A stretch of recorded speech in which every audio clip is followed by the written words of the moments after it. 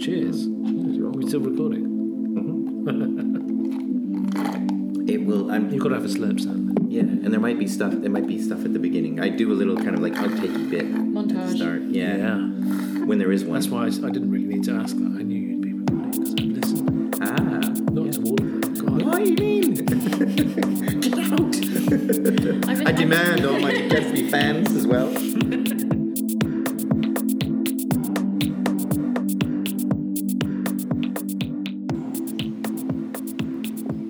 Hello, my name is Rob Cutforth, and this is The End of All Things. I am coming to you today from this kind of sneaky secret little park I've discovered behind the University of Salford.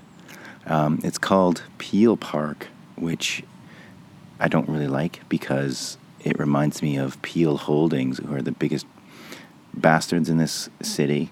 I hope it has nothing to do with them and has something to do with another more righteous person with that surname.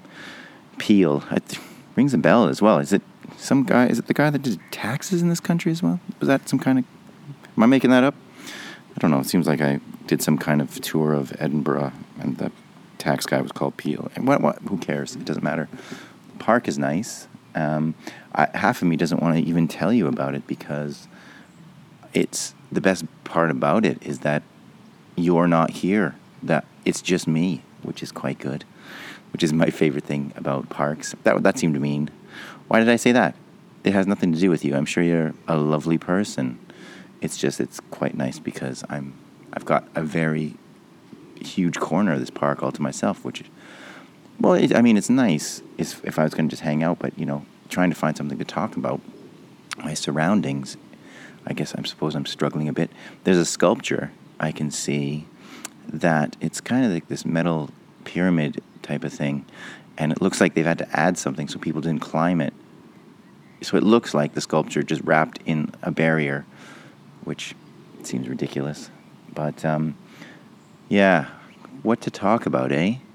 If only something has been going on in the news that I could riff off of. There's just nothing really has happened in the last, month or so. Everything's been pretty boring. Except for the EU referendum, which was a massive bastard. When I start to think I can figure you people out, you Brits, you go and do something really fucking stupid, and then it puts me back a few years, and I go, oh, yeah. You forget that they're British. They're absolutely insane. The end of the world, I do take the piss a bit and say, the name of the podcast. And it seems really cool to talk about, until it starts actually fucking happening. That's not so much fun. What is it? Am I making this number up? I just want to say 350 billion has been taken off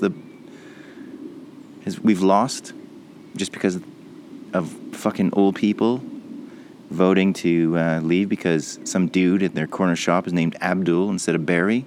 That's literally what's happened, hasn't it? Whatever it is. I've read different numbers about how much money this country's lost virtually overnight. But I tell you one thing. That money could have paid for quite a few years of EU membership to the EU. I fucking hate baby boomers so much. What the fuck is wrong with you people? You took everything and you give nothing back. Oh, yeah, free education, we'll have that. Oh, we don't want to pay for our kids and grandkids to have that. No, fuck them. Oh, yes. Oh, we've taken all the benefits of the EU, done all the traveling, freedom of movement, fantastic. Should our kids and grandkids have it? No, fuck them. Why should they get it? It's not like they matter at all. I just want to fucking punch your stupid xenophobic granny right in the head. Your granny. She voted with Brexit. I get on the bus and I see old people on it and I just think, you did this to us. You used to think, there's these lovely, people who I wasn't sure I was going to rant about this, but what the fuck? I'm so pissed off. I just can't believe it happened. The only reason your geriatric ass is alive is because of a strong NHS that's staffed by EU migrants. You fucking idiot. Look around you. And it's the thing that really pisses me off about this whole Brexit thing is the ones that are so pissed off about immigrants supposedly taking over their NHS and the schools and they're losing places to this, that, and the other thing due to so-called EU migrants are the ones that have the fewest number of migrants in their fucking towns. The big cities, London, and do you know what? Another thing that's pissed me off about this whole thing is London having the nerve to say, let's have our own city-state. Other cities voted Remain, you fucks. Manchester and Liverpool are two of them. It's funny. I live in Trafford, and I take the piss out of Urmston. I've done it a couple times on the podcast because it's Little England as fuck. And even we voted to Remain, like, massively. So what are these people in Sunderland like? What the fuck? Like, it's like having a sore throat and shooting yourself in the head. Is it? That might be a bit extreme. Oh, man. Do you know what? The other thing that really pisses me off about these old fucks that voted Brexit is that, you know what? On Monday, they'll be down to their GPs to pick up their weekly handful of pills from the Polish nurse that's there. And they'll give them a lovely little smile. Oh, hi. Aren't you lovely? Isn't everything going great? No, it fucking isn't. Just because you haven't got a job, you stupid old cunt. Sorry. Do you know, I did... There were rules on this podcast that I had given myself. One, I've broken all of them, except for the one, the C word. I wasn't going to say it, but fuck this. You know, after you've basically a large number of the English population, we just fucking got out of recession. What is the matter with you? Let's go back into it. Yeah, don't... I swear, British people have I was going to say the shortest memories ever, but unless it has to do with World War II. That one, you'll never forget that. Or even the first one. Remember the war? You fucking stupid old bastards. How can you not forget the recession that happened? Oh, that's right, because you were retired then as well, and it didn't affect you.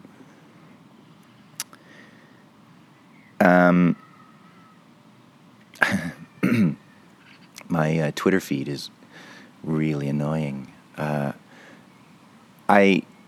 For two reasons. One, while this was all happening, we were all saying that we're going to vote Remain. What happened? Twitter clearly has no bearing on anything. And the other thing that's driving me crazy about it is afterwards, all these tweets from people who I respect saying, oh, we can't blame them. You know, we have to move past. No, we don't fucking have to. Yes, we can blame them.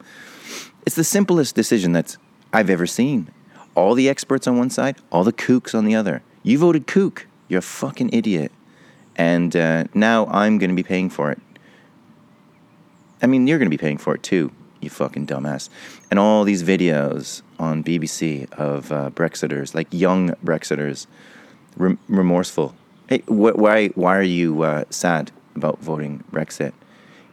Everyone told you this would happen. Everyone, all the experts, every single economic body and publication said the economy would go in the shitter. All of them. And you voted exit anyway because, you know, the guy from Tate and Lyle, Sugar, thought it'd be a good idea. Or fucking Weatherspoons. Yeah, real economical, that's not the right word. Real heavyweights of the... What is the word I'm looking for? It's really hard talking about how stupid other people are when you can't actually think of a word to describe them. You know what the most annoying thing is about this whole bloody thing? Is that it couldn't be a nicer day. Like, it's absolutely glorious. You could probably hear the wind on the microphone. I'm outdoors again. People are saying the intros sound too scripted when you sit indoors. Weirdly. It's no more scripted now than it ever has been, which is, you know, slightly scripted. But it's a beautiful, sunny, warm day, and I'm miserable. We only get like 6 of these days a year, and you've ruined this one, you geriatric sons of bitches. We've just come out of recession. What is the matter with you? Now we're going back in. Well done, Sunderland. Sunderland and old people. I tell you what, if you're an old person from Sunderland, double fuck you. What the hell are you thinking? If you look at all the results, Manchester, there's like 3 places. What is it? Manchester, Trafford? Is it Salford, the other one? I don't know. There's a tiny little island surrounded by dickheads. And it's the people who have the fewest number of migrants around them and the ones that take the most money from Europe who voted to exit. I don't know. Anyway, I suppose I should talk about the guests I'm actually interviewing this time. I don't even care if you stop listening to this thing because of something I've just said. I'm so pissed off, I just can't fucking speak. Oh, let's have an online petition to get another referendum. Yeah, that's gonna fucking happen. Too late, dickheads. You should have voted the first time. And the people at Glastonbury. Do you know what? I knew Glastonbury, people going to Glastonbury would be a problem because those people that are there, they would all vote Remain. You better have done a postal vote before you've gone. Although I doubt very much that many of you did, and you probably went to Glass like, oh, who cares? It's going to be fine. Well, welcome back to reality, motherfuckers. I thought because the Euros are on, it would be an even split. All the, leave bell ends. They'd be over in, ironically, Europe, watching their stupid football teams play. And that would kind of balance out the Glasgow lefties, my people. But no, they still won. So Glastonbury, way to go, dickheads. Way to go. I blame you as well. Glastonbury, where the fuck were you? I was watching ZZ Top. Fucking ZZ Top. And Adele. It was even a shitty Glastonbury year. Why the fuck didn't you stay home and vote? I shouldn't say that because I know there'll be lots of people listening to this. You probably did postal vote. You're intelligent and young people. Oh yeah, guests. And I suppose I have to apologize to both of them now because I've ruined their podcast by getting angry and saying stupid things. But Amy McCauley and Robert Harper are my guests today. And it's poets again. This has been a big poetry month, really. Amy McCauley is the poetry editor for the Welsh Review, and Robert Harper runs his own poetry magazine called Bare Fiction that you've probably heard of because virtually everyone I follow on Twitter also follows him. He has... I'm not going to talk too much about their magazines because we do... Actually, no, we don't. I edited it out because it's a long podcast and Europe comes up in the podcast and I wanted to leave that stuff in. So I'll talk about their magazines now. The Welsh Review is been around for... I want to say hundreds of years. It probably has been. If it's not 100 years, it's very close. They do mostly poetry, so short stories, and creative nonfiction. They commission, and they also allow for open submissions, and they pay. They actually pay real money, which is nice. Pay real money for a bit of poetry. Wow. It's not a lot of money, but it's more than zero, which is pretty good as far as the writing world is concerned. Bare Fiction, Robert Harper also does an award, and he publishes collections of poetry as well. And he's just published one that's very good called The Knowledge Weapon, and we talk a bit about it, but it's probably best if you just look it up. Like I say, I edited out quite a lot of us talking about their work because we have quite an interesting discussion at the end about Europe, and it's so funny because you can hear us talking about it like it, and I think myself especially, I do in the podcast say I'm terrified because we recorded a day before the vote, but I don't think I really come through as terrified. I honestly, genuinely didn't think it was going to happen, this Brexit vote. I had more faith in the British public. Well, I shouldn't say British public, English public, and Welsh. Fucking Wales. What are you doing voting exit, you idiots? You get more EU money than anybody. And the Cornish as well. that fucking tweet by the Cornwall, some kind of like Chamber of Commerce or something, saying, well, you told us, Boris, that all the funding that we get from the EU will be replaced. So now this 60 million that we get every year, you're going to replace that, right? Yeah, good. Fuck you, Cornwall. I hope you fall into the sea. Take your shitty pasties with you. Can someone explain to me, right, the appeal of Boris Johnson? I don't get it. I don't understand it. He looks like the love child of the lead singer of Spinal Tap and fucking Sloth from the Goonies. And he sounds like him as well. He just, look at the state of him. Why? He hasn't got a brain in his head. And yet he is considered to be this political genius, and he is going to be the next prime minister. This is the other thing about London. You know what? Fuck you, London. Yeah, sure, you voted to remain. You're the motherfuckers that gave this man a platform in the first place. You can't now go, oh, we want to create our own city-state. Fuck you. You can't do that now. Release Boris on us and then abandon us. Who the Anyway. What was I talking about? I can understand you're British and English and you like an eccentric. But there's loads of eccentrics who aren't also inherently evil, power-hungry, tough bastards. What about Ed Miliband? He's eccentric as fuck, you goggle-eyed freak. He couldn't be more eccentric. He's crazy. He can't eat properly. He can't stand properly. He's goofy as hell. And yet, oh no, we don't want to elect him into power. Well, you almost did, I suppose. But the guy has got, his politics are in the right place. He's a lovely guy, intelligent. But no, we don't like intelligent in England, do we? We like rhetoric. And Nigel Farage. I'm not even going to talk about him. In this podcast, we talk about poetry again, as I mentioned, but we really kind of dig down into what the differences between performance poetry and poetry on the page. I say intelligently; they talk intelligently about it, and I just kind of nod and look pretty as usual. There's a bit in it about talking about PhDs as well. I can't decide if I'm going to leave it in or not. It might not be in it. I think it's interesting. I find it really interesting why anyone would go for a PhD, because it's a huge amount of work. But apparently you can get paid to get a PhD in... and I know that everyone that's listening to this is saying in their heads, duh, Rob. I didn't know that. You actually... 14 grand. That's more than most novelists make. 14 grand a year you can get to go for your PhD in poetry or... I don't know. Poetry, obviously, because that's what we talk about. I'm sure there's other ones for whatever you write.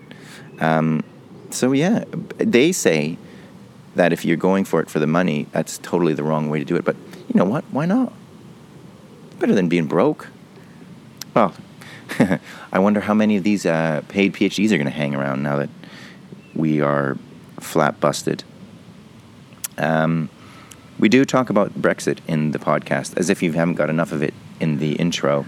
We do talk. I bring it up because because it was happening the day after.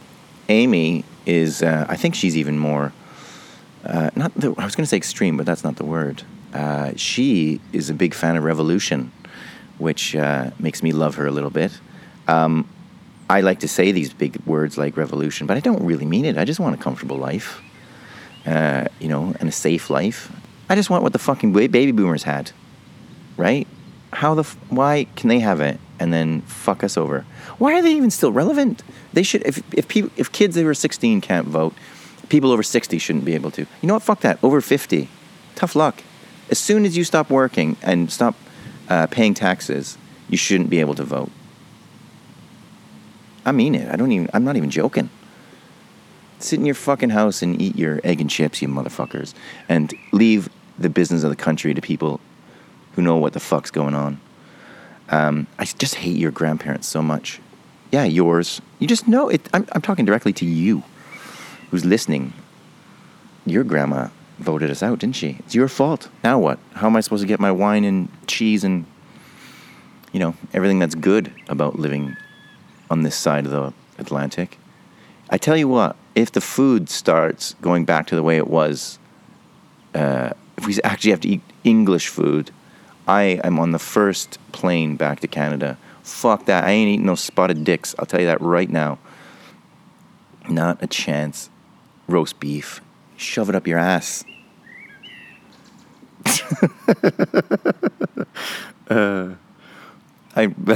Anyway, how long have I been talking here? 23 minutes. This is like the longest intro I've ever done.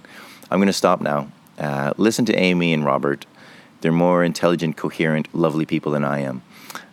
There's going to be, I think there's loads of readings in this one. I really like Amy's, and it's quite a long one. So that one's definitely staying in. And I might even put it at the start. So when I finish speaking now, it might go straight to her, or I might just put her at the end. I'm not sure. But yeah, you get the idea. You know how this works by now.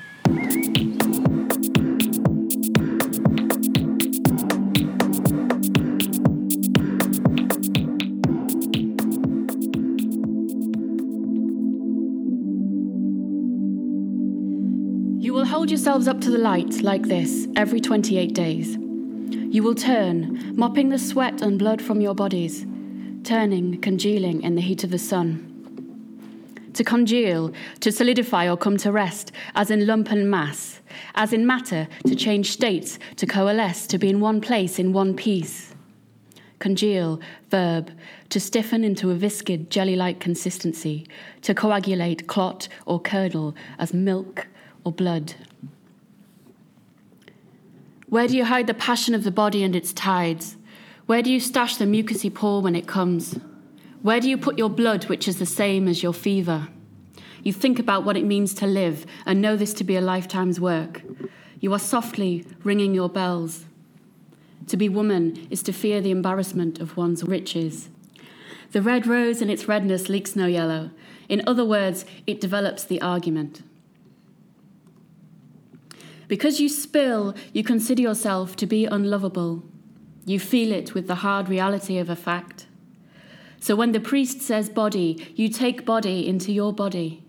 Wafer, time, body, life.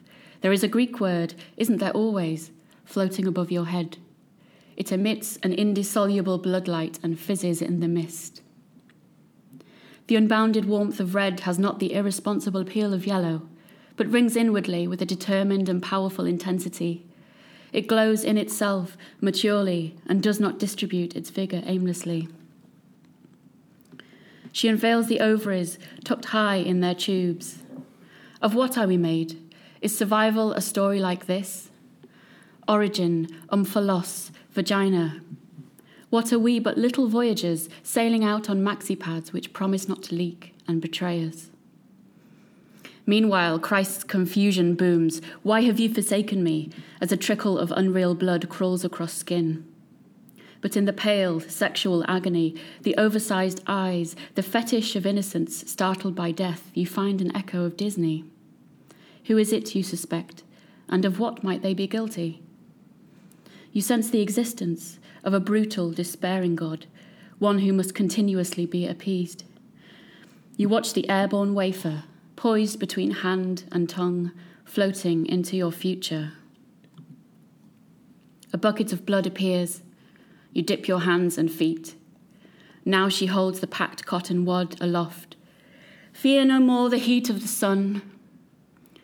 With this she declares war on that which spills or is prone to spillage.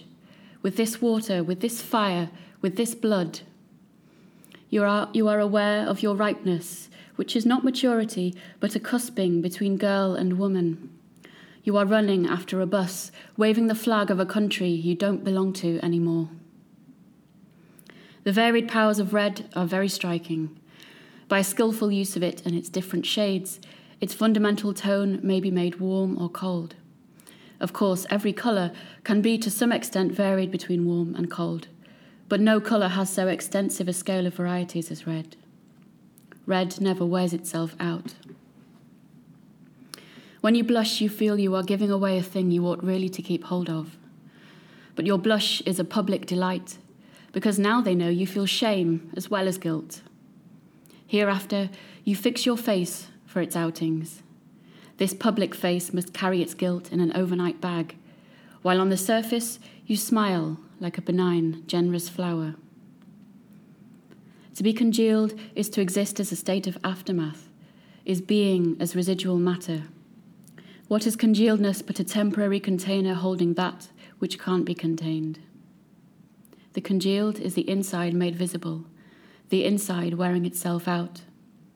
You crave this matter which can't be held or intuited, this matter which is you without the baggage, which is blood, cell, hunger, tissue.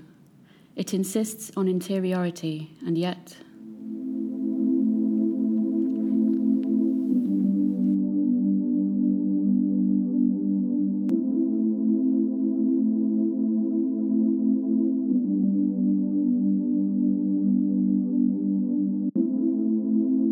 This is incredible. Is this the PhD? Mm-hmm. Has it, it's been sent in, has it? Yeah, I handed it in on the 15th of June. That's very exciting. So, Dates on the front. And indeed, yeah. Wow. So it's gone off to the two examiners, Mm-hmm. and they will arrange between them a date when we will have the oral examination, the viva. So, Yeah.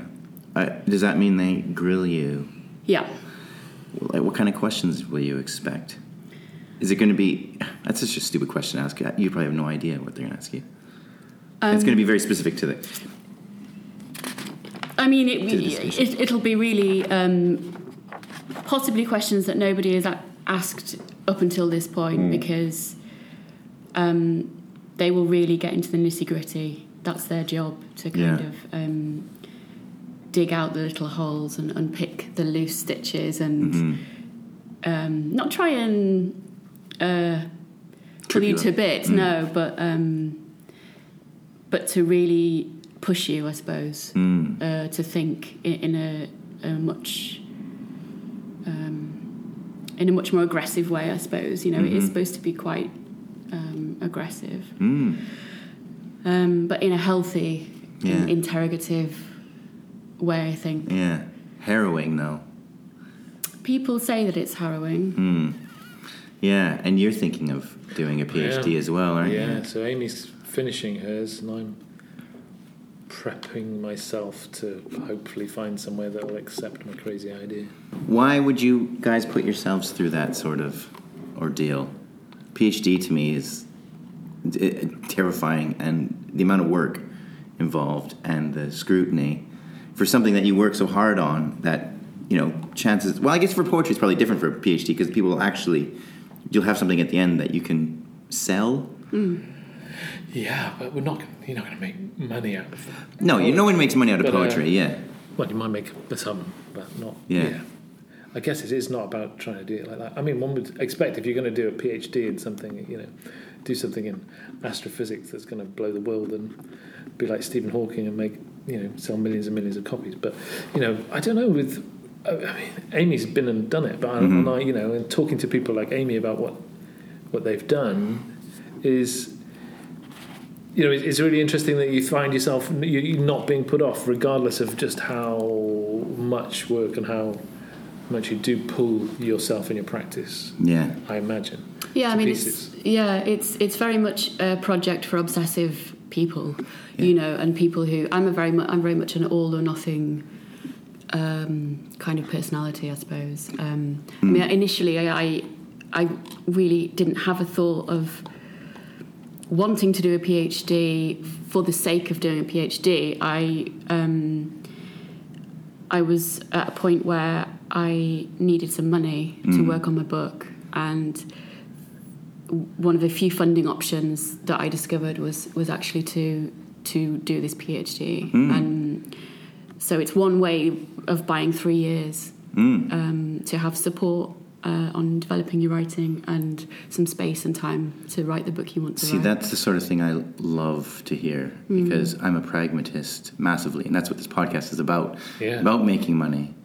How do you find those opportunities, like the paid PhDs, or what are they even called?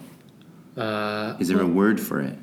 Well, it's just, I don't know. I can't remember what the word is for it, to be honest, because Amy the would word know. for it. Well, there's various scholarship opportunities. Okay. So you would be looking for either a bursary or a scholarship. And many universities run scholarships whereby you teach part-time and do your research and your studies alongside that. And the teaching informs your research and the research informs your teaching, and you're contributing to the university. So if you're getting paid, though, do you have to do a PhD that they want you to do? Like, is there? No. It's not. You can do whatever you like. Well, in my experience, I know other people in other universities are perhaps working to an agenda which that particular university has. So universities have certain boxes to tick, particularly well-performing universities. They both look at me. Slightly less well-performing universities. I think you've got a little bit more latitude to pursue your own. Yeah, I mean, it's always as I'm discovering while I'm making inquiries to various places about where I might do mine. You've got to have something that the person you think might be a good supervisor for you, primary supervisor, if you're going to have more than one. You've got to persuade them that it's a good idea, and they've got to be interested in it. Right. So there is a part of it. There is an interview process before. Honestly, I know nothing about absolutely. So you've got to make tentative inquiries. People have got to be interested. Then you've got to discuss it, and then you put your proposal together. And I'm guessing different places and different potential universities will have a more stringent or more relaxed way of approaching that process, depending on if the funding is coming from in-house or if you're doing it through the MHRA. Is that right? Can't remember. Isn't that the mortgage? No. See, I don't know my BAHRC. Yeah, those are the ones. And then they have a consortium. But lots of places have consortiums of universities, like in the East Midlands, West Midlands, and in the Northwest, there's the Northwest Doctoral Training Partnership, which encompasses Salford, MMU, Manchester, possibly Bolton. I don't know. It doesn't matter. Anyway, if people are interested in this, they can look it up online. Yeah. So that's it. And then, as you said, as Amy was saying, it's a pragmatic approach for me as well, because I've been an actor for a very long time, and I've sort of stepped out of it to do this MA that I'm doing now, finishing off in September. And I stepped away from being able to earn much money. It's not like... it's a tricky business anyway, being an actor. It's trickier probably than being a writer, although you do occasionally make money. But the idea for me is, I'm in my mid-40s now, and I think, well, I'm really enjoying this. And as Amy was saying, if you want to do a PhD, I think it's got to be a pragmatic and a personal goal that you have for yourself to do something that you've got to be driven. As everybody I've spoken to who started a PhD, they say, you've just got to be belligerent and get on and want to do it. If you don't want to do it in the first place, it's tough, and you probably fall by the wayside. And so it's an idea that I've been thinking about for a long time, and you're formulating the concepts of what you want to do, and the prospect of sort of £14,000 as a stipend, tax-free, which isn't, it's not a livable salary, but it's more than I'm in. Well, I lived on it. And not only that, but it's a lot more than what a lot of writers will make. I mean, it's more than zero, isn't it? What does the Society of Authors say? It's like £5,000 or £6,000 a year is the average, or something. Or less than 10, or less than 10. So it's possibly it is possibly a pragmatic. It might be seen as a mercenary way of looking at it, but that's the way I operate. This is what I want to do. You want to do. You don't become a writer to sort of. You're going to go through the tough times, and you think, well, if there's a way to help me through 3 years of pretty damn tough times, then I'm going to try for that. And I mean, fucking everybody's got to eat. I would also say that if the only reason you're enrolling on a PhD is to earn that stipend, that's ludicrous. You're soon going to come a cropper, and you're not going to stick with it. You'll be found out. You'll find yourself out, or somebody else will find you out. I think whichever happens you're first. Probably best off temping, aren't you, if you just want money? I mean, there's so many other ways you could earn far more money, much more money. So, but But I would also say, although I initially was drawn by this this scholarship to buy me time to write, the experience of doing the PhD is the kind of experience you just cannot get anywhere else in society in general. You know, this very intense life of the mind, and being among people who are obsessed by, you know, reading poetry so closely, like you're stripping the units down, you know, line by line, syntax, you're unpicking this at a very kind of nerdy level. Does that not kind of ruin the poem for you sometimes? Some people say that they think that, but it doesn't for me. I did an essay as part of my MA, which was based around my practice, and also about Karen Sadi's poem "The Road In Is Not the Same Road Out." And I looked at it, and I looked at the way that had been published in 3 different places, including an anthology by Blood Axe. And I was and just looking and going, changing words and just a couple of words here, there, and everywhere. And then I discovered that she was, you know, I mean, that's 4,000 words basically around one poem, and how that influenced my practice. And so then she brought a new collection out, which she called "The Road In Is Not the Same as the Road Out." And I thought I might be misquoting the title of the poem, which is crazy after writing so much about it. But I thought, well, I've got to get hold of that book now, because the title poem is the poem I've been talking about, and I want to see if it's changed. I ordered a copy online, and then I got sent it from America, and it was a proof copy, and it said, you know, obviously all the blurb on the back from the publishers saying, you know, from Farrar and Straus saying, please don't quote any of this, please get the correct thing. And I thought, well, how am I going to know if this is the correct one? If this is if any changes are correct or not from the other thing? And I thought, actually, that's quite interesting. There were no changes, and then they kindly sent me a copy, because I said I was really interested. And I was fascinated to find there was an extra comma in there after a word. Oh dear. You see, fascinated. You've got to be nerdy, haven't you, really, to do that? Yeah. So, I think especially for poetry, you can probably get away with that in longer fiction. Any kind of little mistakes or something, but poetry you can't.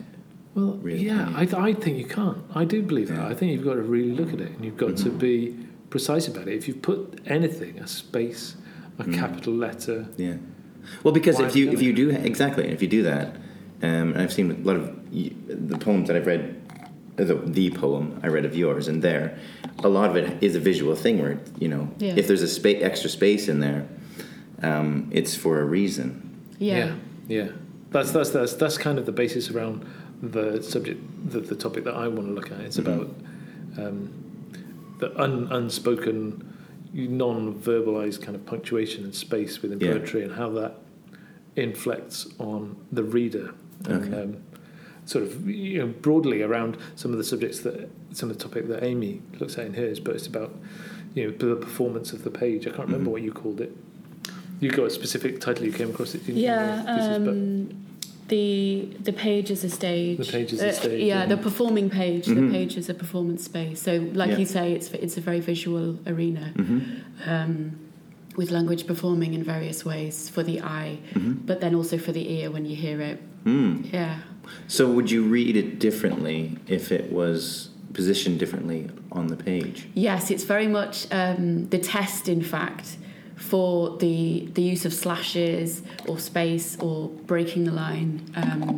It's all determined by the vocal performance of the work. Oh, right, okay. So that's the kind of road test that you keep, and that's a big part of my process. I don't know if it is Robert's, but to keep recording and recording and recording the same poem, you know, with the slightest of differences or variations in pause, length, or word type. You know, you might use a dactyl instead of an iamb or something. I have no clue what you're even talking about.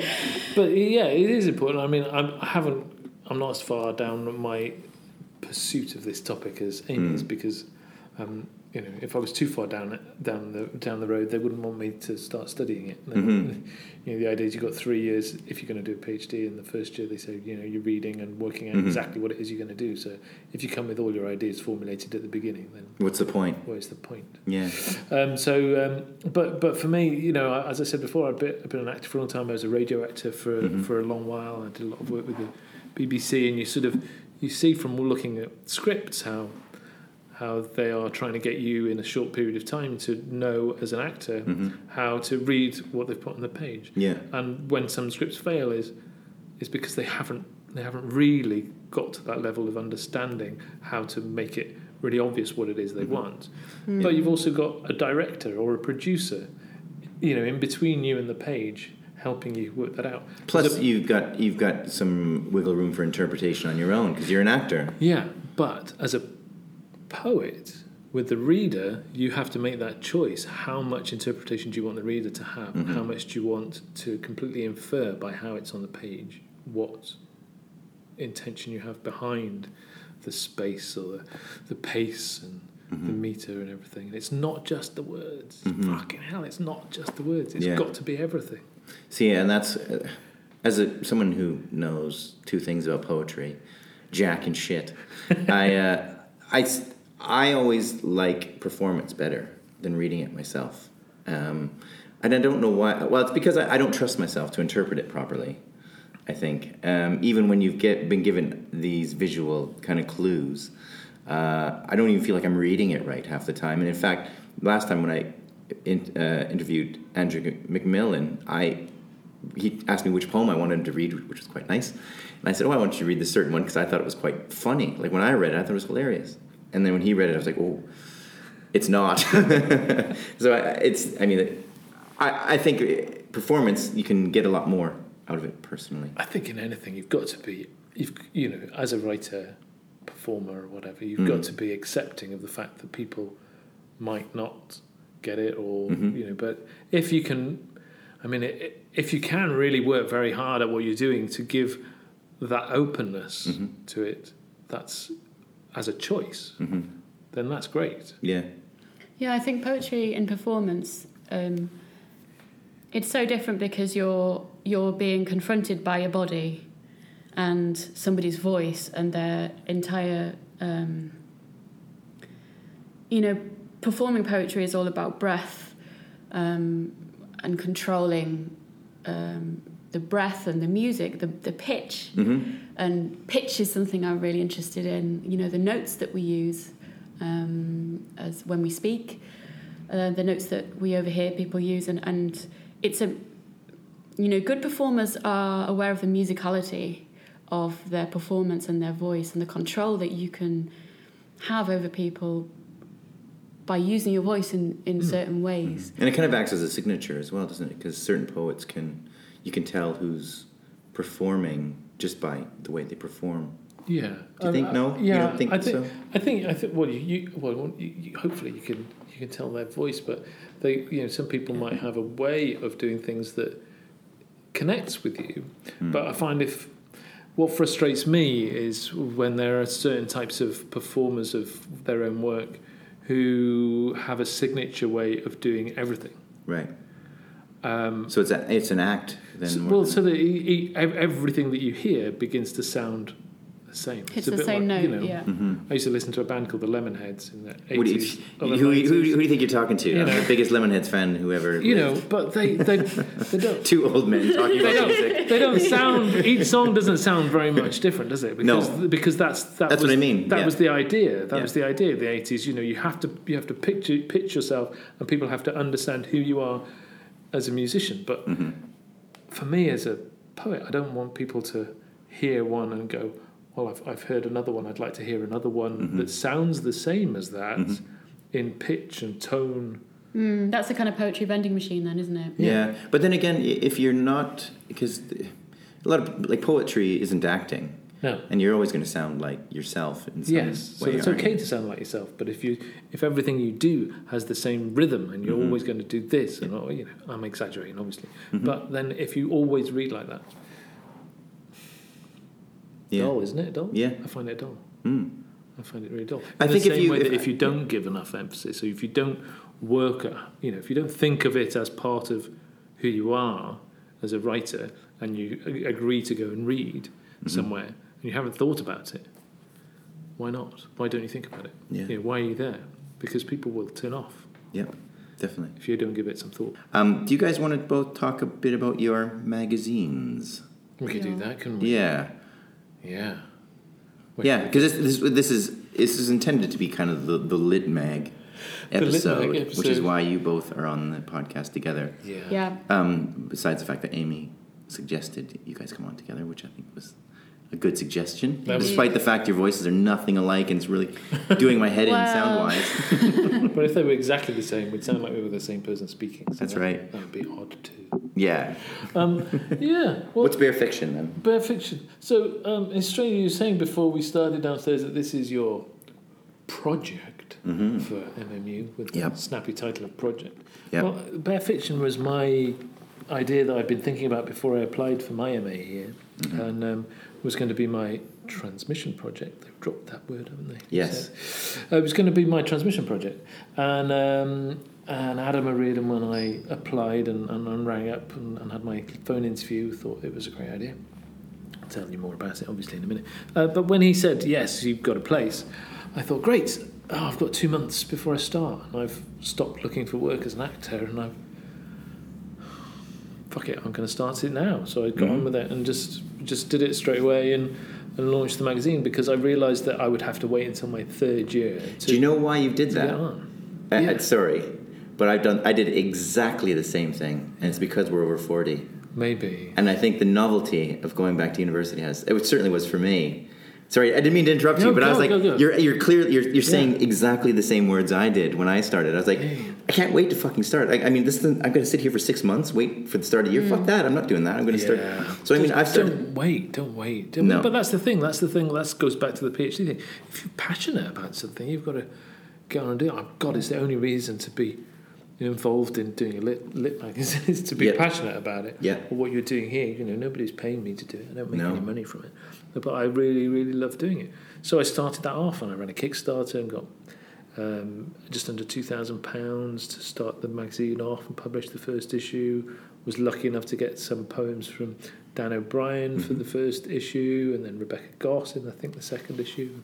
People sending nice things to me and saying, we like the sound of what you're doing. And then I fully closed all the submissions to being anonymous after that.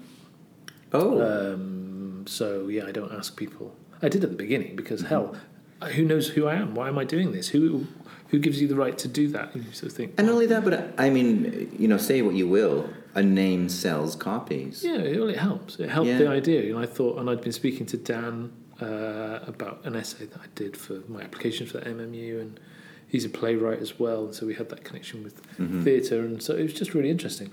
And he's been in a couple of times. But it's a magazine for poets. It confused me that there wasn't one at the time that did this.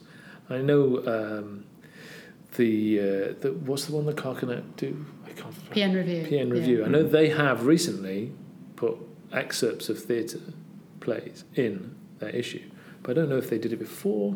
I can't categorically say they didn't.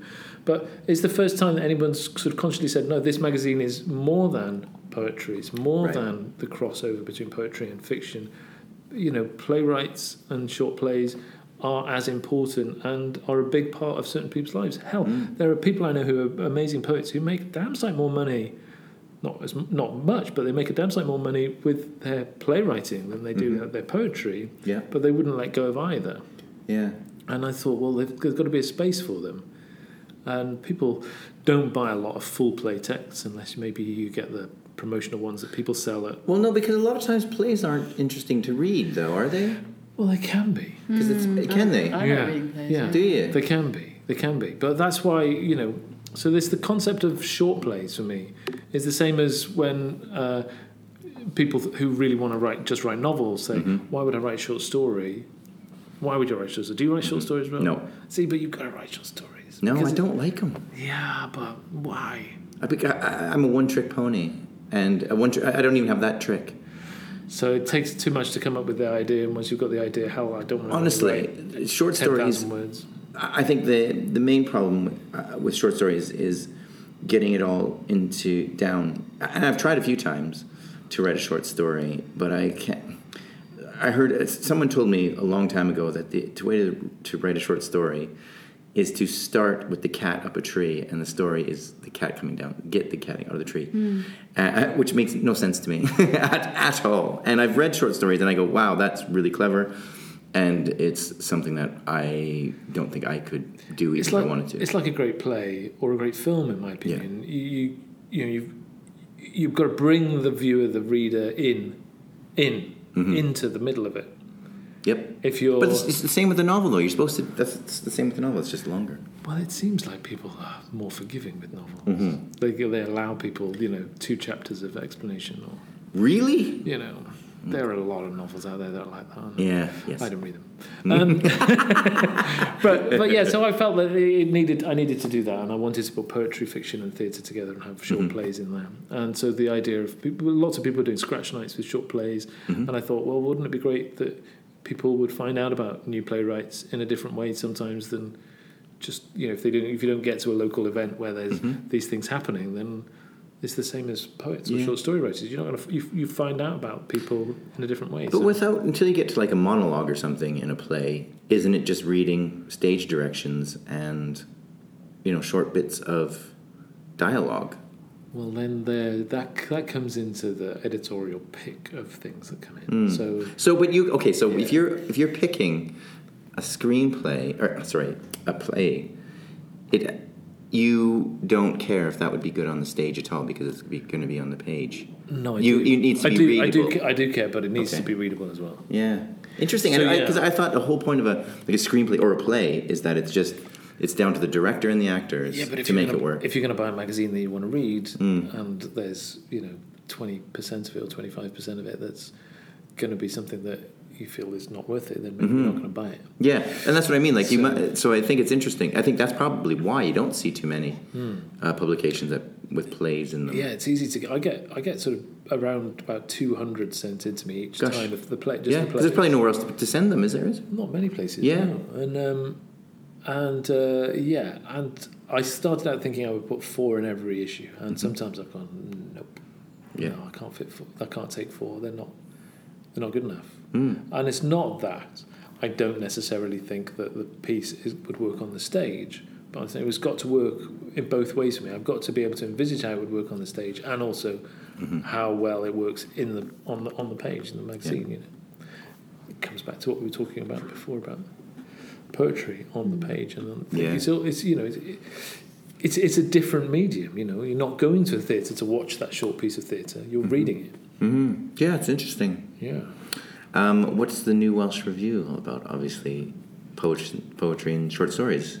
Yeah, and creative non-fiction. We have a lot of strong creative non-fiction. That seems to be like the in thing. If I just some would say so. Indeed, yes. I think it's a sort of larger movement in North America and Australia, but here it's sort of just, I think, emerging into the daylight. And so what's your role with the magazine? I am the poetry editor, and the poetry is filtered through Gwen Davis, who's the general editor, and I get the shortlist. And from the shortlist, we jointly pick, we have 9 pages dedicated to poetry in each issue. And the poetry is the only section in the magazine which is open to all to submit to. The rest of the magazine is generally commissioned. Oh, right. Okay. So, and we're also one of the very few magazines who pay. They pay. I got paid yesterday. It was amazing. I got paid for a poem. Yeah. Even for people who submit, like everybody gets paid. No. Okay, just the commissions. No. The poets whose work ends up in the magazine get paid £28 each. Okay.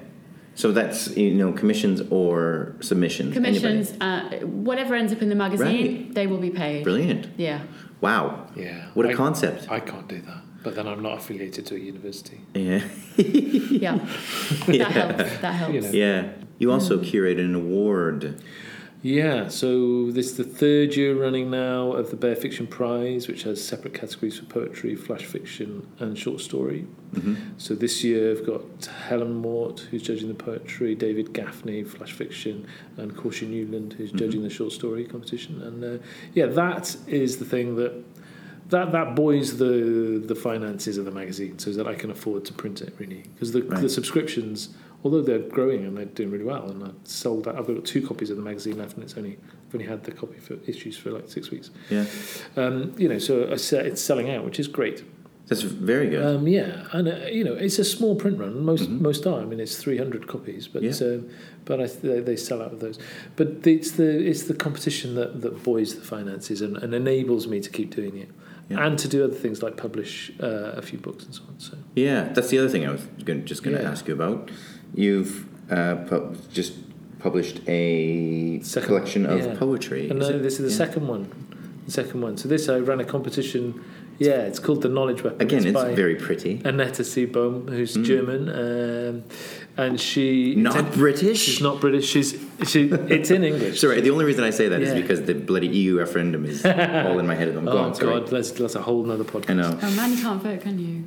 Oh, fucking A, I can. Yeah. I'm going to vote the shit out of this election. Yeah, I'm a citizen. Oh, right. Hey, well good stuff, okay. Yeah. There is an EU referendum question on this. Oh, okay. Just because I can't think of little else. Why did I interrupt you? I'm sorry, Robert. I don't know. Back to Annette and a very amazing collection called The Knowledge Weapon. Yeah, so I ran a competition. That didn't earn me money. I ran a competition, the debut poetry collection competition, trying to find a second book to publish. The first one by Zelda Chappell I chose, and I just sort of commissioned her and said, would you like to put a collection together? And I thought it'd be really interesting to keep publishing debut authors who had not had a collection yet. Fantastic. And so Would you do novels? Yeah, but it's all time. Time to schmooze. Absolutely though. But it is a thing, But it's all about time and taking time. So moving slowly into short story collections, and then maybe novels, and who knows, maybe plays. But they sell even worse than novels and poetry. But one thing at a time. So I'd met Andrew McMillan a few times before he'd won everything in the world. Yeah. And I met the weird thing about him is that he's just as nice now. Yeah, he's great. I think I might have already said that. You have said that. Whether you said it on microphone or not, I don't know. I think I might have done. No, he's your love lovely. for Andrew is. And, it's clear. I live in Shrewsbury, and he'd come to Shrewsbury a few times to read, and he'd heard me read, and we'd had a few conversations over various bottles of wine. And I just said, look, I'd really like this because I know that he's got a couple of pamphlets out at the time. And I said, I hear that you've got can't open that bottle. Sorry. Is it putting you off? No, just open the bottle. I'm trying. Yeah. Very difficult. Yeah, it's IPA, everybody. We've got some India Pale Ale. And I didn't bring a bottle opener. No bottle opener. Well prepared. Oh, this is the worst. I've thrown you off. Yeah, poor Annette and her collection. It's doomed to fail. It isn't. It's amazing. It's amazing. And Andrew was great and gracious, and he said he'd love to judge the competition for me. And then he was shortlisted for the Forward, and then he won the Aldeburgh, and then he's won 5 million things since. Yeah, and then it's brilliant. But that's lovely. I mean, I didn't know that. I just knew he was a great guy, and I thought he had a good eye for what might work. And and he's picked an amazing thing. He picked 6 people. I think we had 160 something entries who sent in about 20 poems each, and he picked 6 to then send a full collection. And this one, as he says on the back, it's just so fully formed and ready to go. Yeah. I am going to ask this question. Do you think the vote that's happening tomorrow is going to hurt you in the arts biz? I think it's politics, isn't it? Everything hurts people in creative and the arts industries, in or out. It will hurt us. But I think, I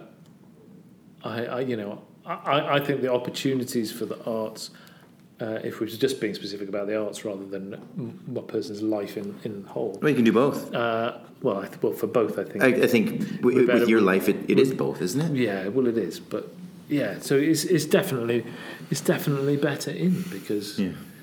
There are some very simple facts about arts and the amount of money that comes back into this country for arts, and but the government in this country isn't really very good at understanding how useful the money that comes into the arts is in this country, because I think it's like £10 for every £1 that is spent on the arts. Yeah, comes back. So it's kind of crazy. I'm terrified of tomorrow. But everything's terrifying about the potential for change. But I think what's more terrifying is a sort of a right-wing, angry and violent attitude towards, some people have, towards wishing to have a reversal of how we've progressed as a nation. I know, and how we've incredible. progressed as a European sort of state, I suppose you can call it. That's what's frightening. I am constantly amazed, and this happens in every country, that when you put it through a strong austerity program and piss off the people at the bottom, and then surprised that they go running into the arms of the far right. Like, it happens every time. I'm such a cynic. I'm sure Mel Gibson would be in a film that had a conspiracy theory about the whole reason why they do this. Oh, he would definitely be in a far right film. Who are we? But the whole concept of government and imagining that there are people in government who want to be in or out had no idea that this would be the way that this is. I think everyone's surprised how frauds and fractures, things are. I think to imagine that those politicians didn't know that it was going to be fractious and frustrating and. Do you know what? That's the one time I'm kind of don't blame them, because I didn't think. You get into I don't know if you get into a nice little bubble where you just think, we're better than that. And then you have to be reminded every now and again that we're not, I think. And people aren't. In general, people are selfish, essentially. Yeah. Predominantly, people are selfish. I mean, I'd be lying if I said that there weren't elements of my life that I'm just being selfish, but, I'd like to register my fundamental disagreement with Robert, that I sincerely believe that people are not fundamentally selfish. Yeah, unfortunately, a lot of people are. Well, I disagree. Good. Yeah, that is good. Yeah. I'm glad there's people like you in the world. There needs to be more. Yeah, but there frankly. are, So there are people. Yeah, it's endemic in the system, though, isn't it? I mean, we live in a system and a society based on capitalism, which encourages us to accept as a kind of natural fact this idea of a kind of selfish gene, or the fact that the sort of capitalist endeavour is written in our DNA somehow, that it's just who we are. Yeah. Well, it's sort of rewritten by politics into us, isn't it? And Margaret Thatcher, the death of the community, why she was very open in saying, and it's the most obvious thing in the world to say. This is propaganda. This is cultural. Yeah, it's the look what we have, look what you can't have. Yeah. Oh, look, you could have had it, but now we're not going to let you have it. This austerity thing, and then we're going to take all these things away from you. Yeah. But there are others of us that still have it. And by the way, it's those people over there. It's their fault. Yeah. Yeah. But I refuse. The thing that upsets me is that wonderful people like yourselves accept being told that we are all fundamentally selfish. And I don't accept being told that. I just know that there are people that are. Yeah, but so I feel strongly that we shouldn't. I don't like take that on. We shouldn't actually believe that as a. Well, you can't ignore. Concept. You can't ignore something that's. I feel you can't ignore something that appears to be happening in front of you, and part of changing that is accepting that those people are fundamentally flawed in that way, and that they need guidance to change. Yeah. I think they need money. No, that's what capitalism would suggest that you need. Yeah. They need a comfortable life. I think whenever. But all of this running to the far right happens every time after any kind of austerity, and people find themselves in Greece in the skids. Exactly. Greece is a perfect example. As soon as I think people have a certain amount of tolerance for poverty, and everyone has a different tolerance. And I think a lot of people are very tolerant, and it's the ones that have been absolutely stomped on that are the ones that are the most likely. I think that it's something like that has to happen. I don't think people are born selfish, or No. I think there has to be something that happens in there. I think it's sort of indoctrinated into you, isn't it? Yeah. See, I'm not even sure about that. It's cultural propaganda. Yeah. I mean, this is the system we live in. But I still think that if people have a fairly comfortable life, they are less inclined to be hateful. Well, the world is built on capitalism, isn't it?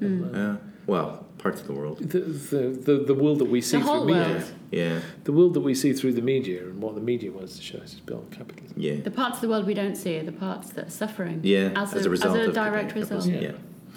Yeah. So all we need is a new system that fixes everything. Revolution. Yeah. I mean, there are bad... See, you're like me. You know. You sound like me. There are bad... Every decision that you can make politically there is going to be, by somebody else who's decided and come up with a rule that you have to vote on. Yeah. There's bad and good on either side, isn't there? Yeah. I'm always worried about anything that's left up to the people. Yeah. I think I watched something with to take the word Jason Manford, but he said something. He said, that's what we elect officials for, to make those decisions for us, and which sounds ridiculous, but when you think about it, you're like, well, it's better that than letting the general population. I'm staggered that the referendum vote is so close. But the government still has to. Whatever happens in the vote tomorrow, tomorrow, I did the vote. The podcast will have gone out, and we'll be crying into our boots, or celebrating madly. Or still, I wouldn't even be celebrating. Or still crying into our boots, regardless. What are you celebrating about? Who knows? Yeah. But the government still has to agree to put it into power. Yeah. And if the majority of the MPs in the House of Parliament decide they don't like the vote, then that's going to be a difficult thing to push the law through to change our membership of the EU. Well, so it's going to be difficult.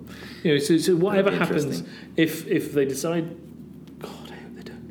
Please, if they decide that we have to leave, then oh no, I can't talk anymore. I can't either. It's too scary. It's horrible. Let's get back to words. Yeah, I was going to finish it on that just because I'm a depressing. Oh really? World ending. The whole podcast is about. Let's talk about the niceties of almond slices. Yes. Can I ask you a question about the podcast? Of course you can. The end of all things. This is from the Bible, right? No. The end of all things is now. Yeah. Well, yeah, sort of, but not. Yes. Sort of. Yes. No. Yeah. Yes. Yeah. It is, but it has nothing to do with the Bible. No. Okay. Yeah. What does it have to do with? It just has to do with my obsession with the impending apocalypse. Okay. That will happen, basically. It's just a matter of when. Okay. Well, not the apocalypse, but definitely the end. I was going to say, and you say it's nothing to do with the Bible. Yeah, well, yeah, I guess it is. Maybe it is. Yeah, it says the atheist. Me. Well, yeah, but Christianity just, I think, certainly for. Oh, it's just a rule book, isn't it? For my life, it's another kind of ideology like capitalism, which whether you're brought up in a kind of Christian context or Catholic context, as I was, or not, it's one of those sort of myths that structures our sense of perception of the world, and I think it's just another lever for control. Yeah. It's just basically the only reason Christianity exists is because the priests were the ones with the books. These are the stories. These are the things that you will be told, and this is what happened, and this is what is good. I'm just your suggestion. Yeah, my suggestion is that because the printing press didn't exist, people had to just took the word of their priest. Yeah, because predominantly people couldn't read. No, no one could. Well, some people could, but they couldn't get books. You're in a very powerful position, aren't you? If you're the authority in the the community. Yeah, and that you're probably the priest yourself in that case. Yeah. But and predominantly the only things that were written down were liturgical texts. This takes us back to poetry, the oral origins of poetry, and the power of a preacher who uses their voice as a tool for basically crowd control. Yeah.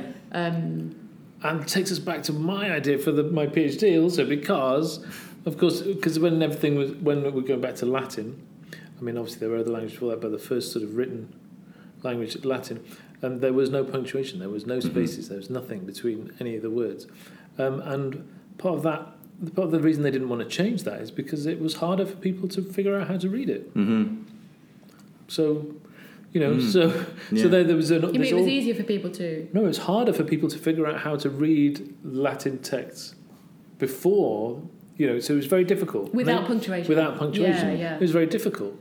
And so it was only people who had the time or the money to spend on tutors or whatever to teach them how to do that. And so this is why, so the oral tradition, as you say. So how did poetry come into that with the priests? Well, because poetry has its roots in orality, in spokenness.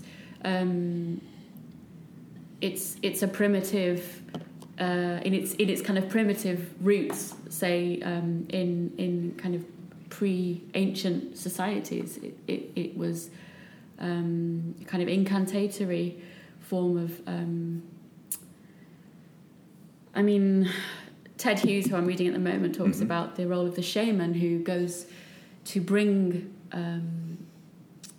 visions back to the community and to connect the community with this other world, this spirit world. And that's a very unfashionable idea now, but this speaker who would involve the community in the act of vocal performance of language.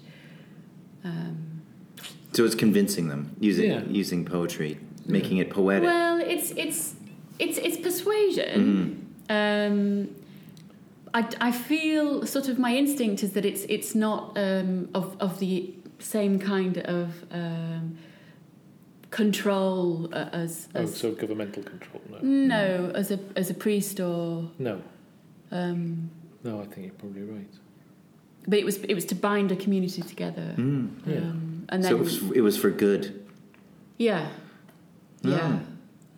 And for and let's go back to those days. And because because that that's the way you could hear stories. So people would tell long tales, narrative, poetic tales about myths.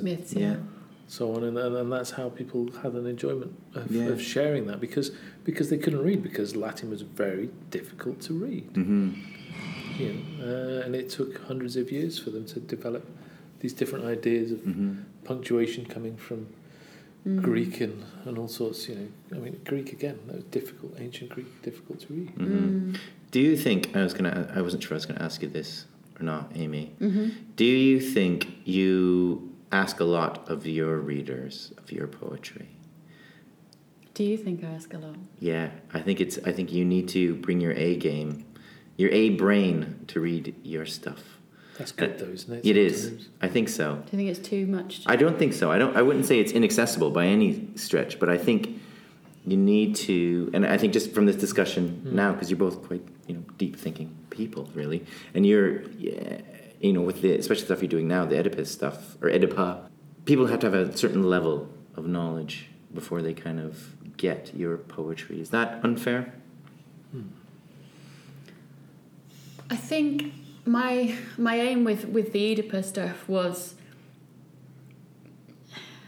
not to speak to an educated audience, but for it to be readable for someone who only really had the vaguest of senses of the original myth. And many people have that through Freud, or through other kind of media.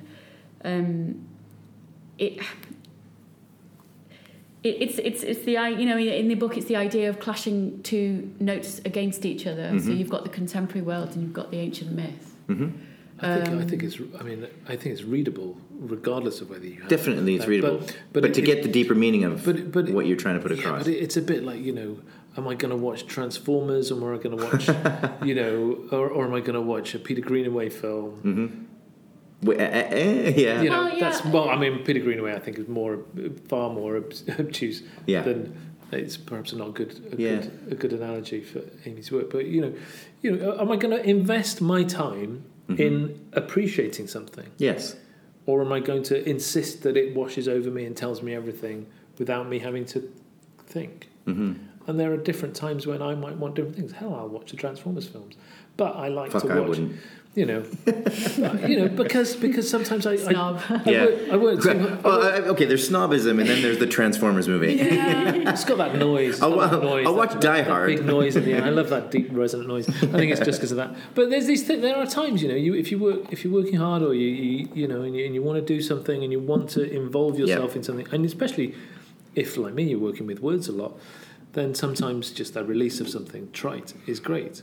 But I don't enjoy that in what I read, so that's why I really enjoyed Amy's work. That's why, from the blind submissions, I've put Amy's work in twice in the magazine.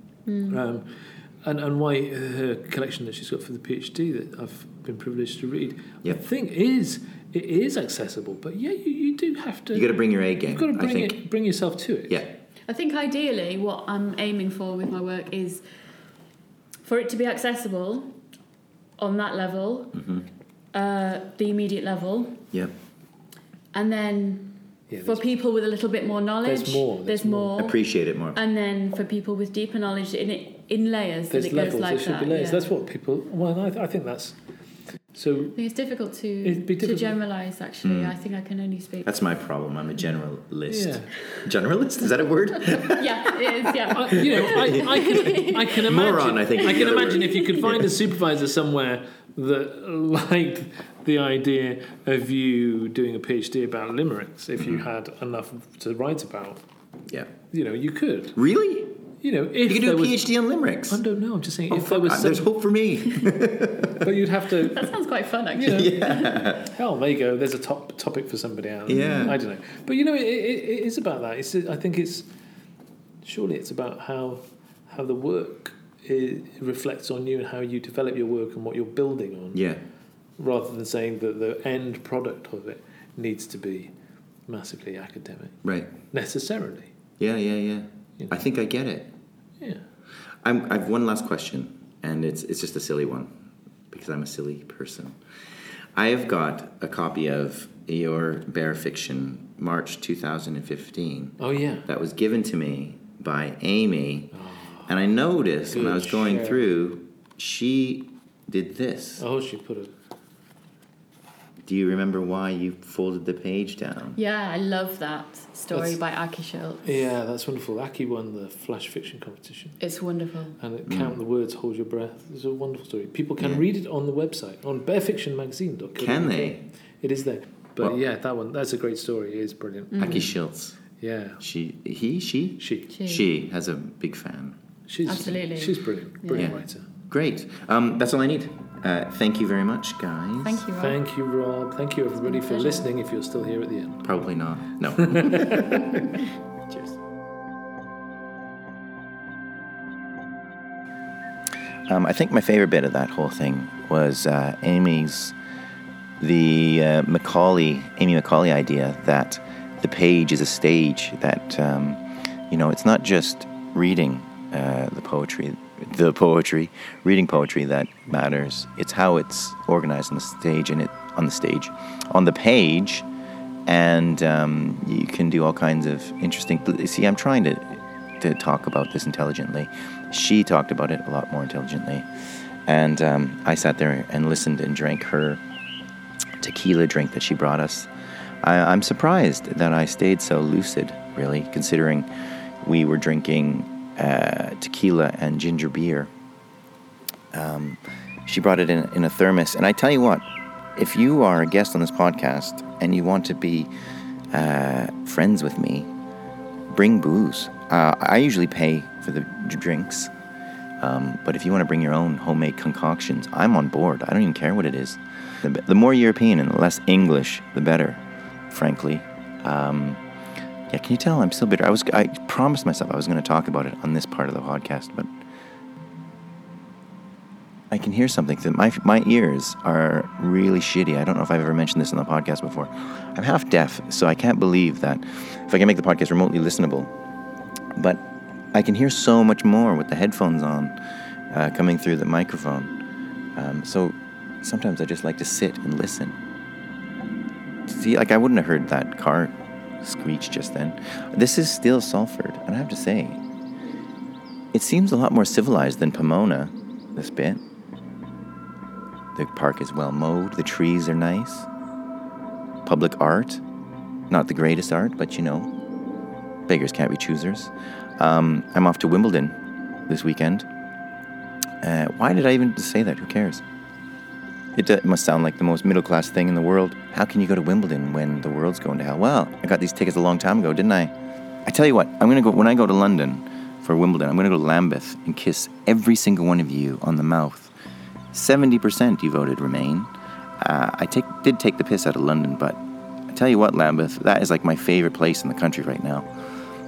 You're lovely people, and you should be the people that are running this country instead of the dickheads that are. Okay, that's all I'm going to talk about. This has gone on long enough. The next podcast, I know I say this every time, the next podcast will be Jen Ashworth. Genuinely, the next podcast will be Jen Ashworth because her book comes out in July, and it has to be the next one.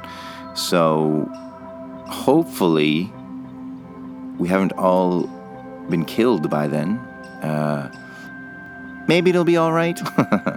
Maybe those old people know better than we do. Maybe this massive, horrible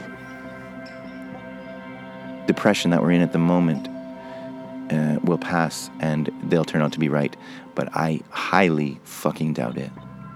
Anyway, here's some poetry. Bye.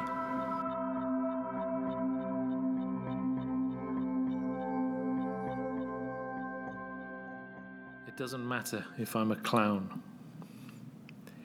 If you need me to explain, then let me tell you simply that my brain doesn't work in the same way you think it should. It has a hinge, not unlike a piano lid. My teeth, the keys that play Beethoven across a tongue speaking Chopin as a prelude to goodbye. I can dress up sentences with taffeta, twinkling lights to shine some sense of what was that to our discussion today. I can fill your ears with consonants that pop, your synapses, and play tricks on temples that pray for regularities and 75 beats or less at resting. If you need me to explain, I know that I'm the one who sees the clown is happy when his mouth is the wrong way round a custard pie, upside down, bleeding diamonds into cheeks that rub frowns away beneath a big top, hopping on one leg. I can tell you once, again, but this time boxes and not parcels. This week isn't next. I told you yesterday at dinner you were listening to, who was that? Something else, and then we talked with eyes instead of words. Both understood. Our daughter knows. I'm sure she's heard it all before in the way you think. I tell you simply that my brain doesn't work. If you need me to explain, then let me.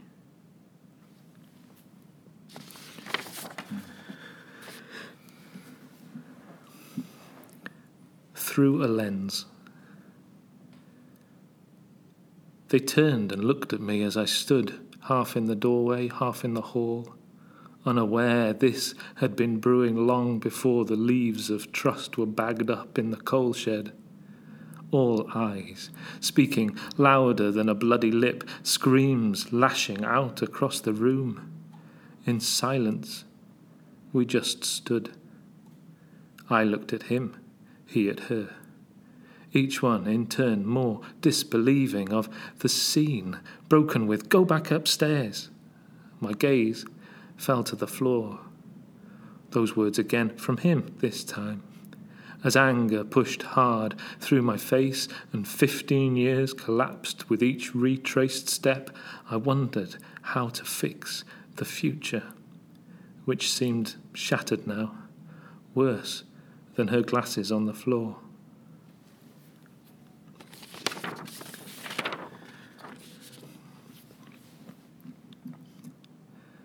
The judge. The tired falls from his eyes. a drooping, a lackluster lily-pungent flop, a stuck dream flight, tarmac idle, 8 hours shifting sleep self to unself and back self before the drop. Before he unknows day, before his wings shake off the gown weight of eloquence, gavel-greased, before calling silently into the blacks of his eyelids.